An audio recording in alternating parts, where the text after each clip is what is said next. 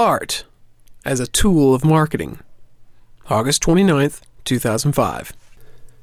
Media fragmentation and the evolution of our social values are forcing advertisers to spend more and more money to reach fewer and fewer people. 2 weeks ago, I mentioned the possibility of using non-traditional media as a supplement to your advertising.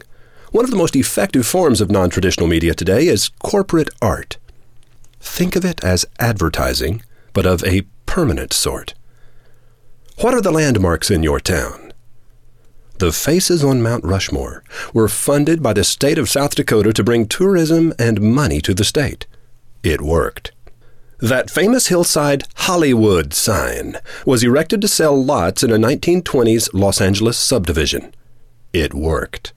America's most precious paintings of the Romantic West were originally commissioned by railroads to be published in magazine ads and on calendars in an effort to stimulate travel by rail.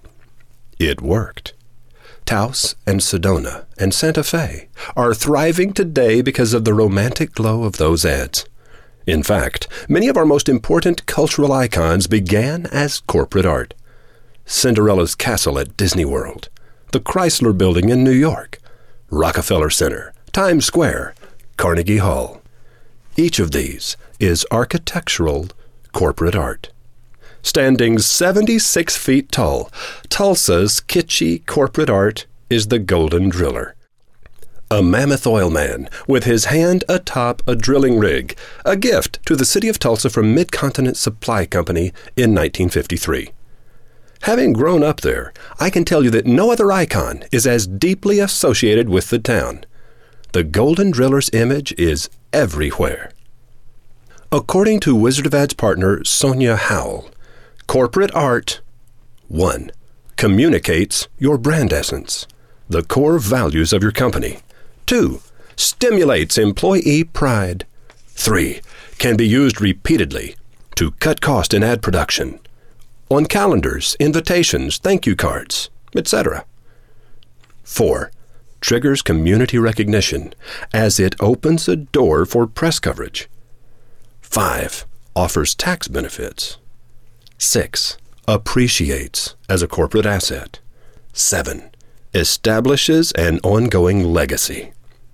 Does your company have something to say to the world that might be expressed in art?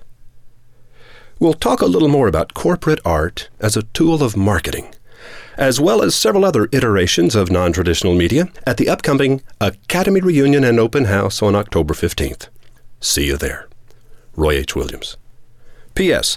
Note to the cognoscenti. Remember Practical Applications of Chaos Theory, the final session of your 3-day Magical Worlds experience? If so, you will recall that chaos is described by science as a higher level of order. And the closing statement of that session was a quote from Tom Robbins. Quote, "Everything in the universe is connected, of course. It's a matter of using imagination to discover the links and language to expand and enliven them." Unquote. Under the illumination of your bright memories of that class, I'd like you to reread last week's memo, the one called I Did Not Die Today.